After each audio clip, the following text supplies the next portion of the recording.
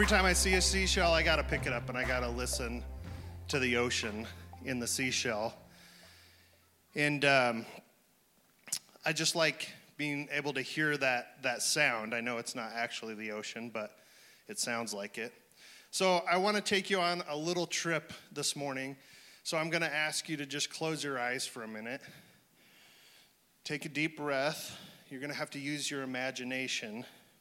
So think about standing on the beach and looking out into the ocean. Listen to the waves as they're crashing against the shore.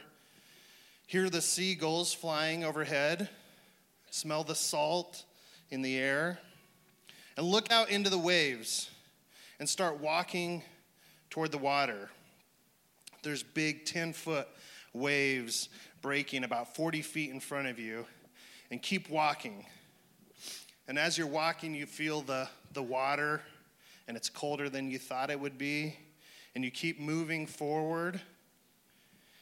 And the water is up to your knees now, and you can feel the power of the waves as they crash against you. And that's more powerful than you thought it would be. And you got to concentrate on keeping your balance. And you keep walking, and the water is soon at your waist. And it's beginning to push you back as you walk forward. And you have to really lean into the waves to stay on your feet. It feels like you're dragging some weight tied to your ankle. Something begins to compel you to move forward.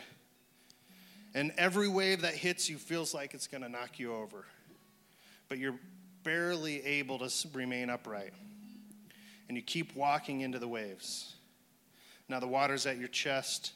And the weights are off your feet, and you're starting to float a little bit. And the waves are breaking about 6 feet in front of you.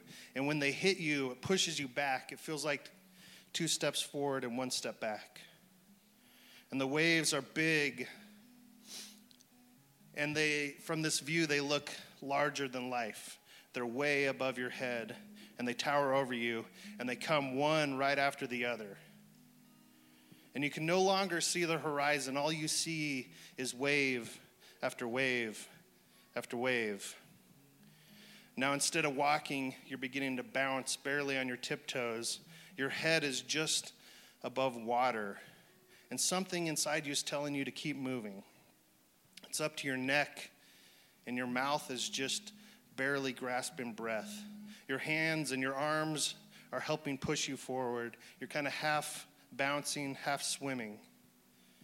And the waves are breaking right at your face. And you kind of have to dive into them. And you take a breath right before they crash. And the waves push you down. And you're starting to get anxious. And it's getting harder and harder to breathe at each wave. And you're starting to panic. Your chest is tight because you can't draw a full breath. You're ready to give up, but something's compelling you to move forward. If you get past the breaker, it's going to get easier.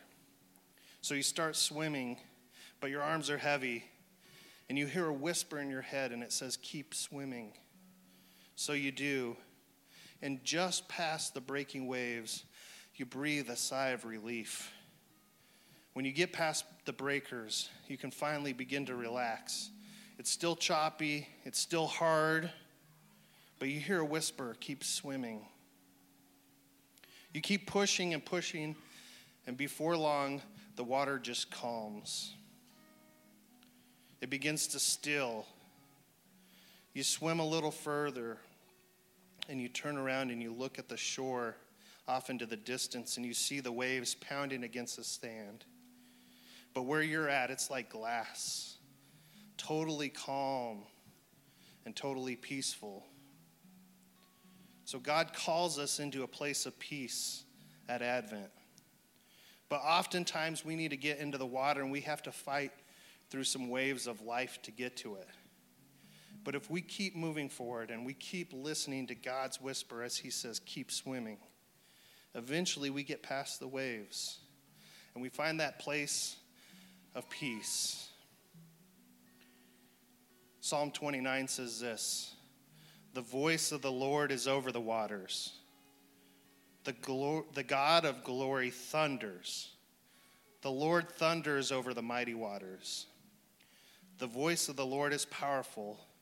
The voice of the Lord is majestic. The Lord sits enthroned over the flood. The Lord is enthroned as king forever. The Lord gives strength to his people. The Lord blesses his people with peace. So, this week, whether you're in the waves and you're trying to keep your head above water, just remember, if you keep swimming, you'll find that place of peace. If you're in that place of peace this week, just remember to embrace it, to enjoy it, because it may not last forever.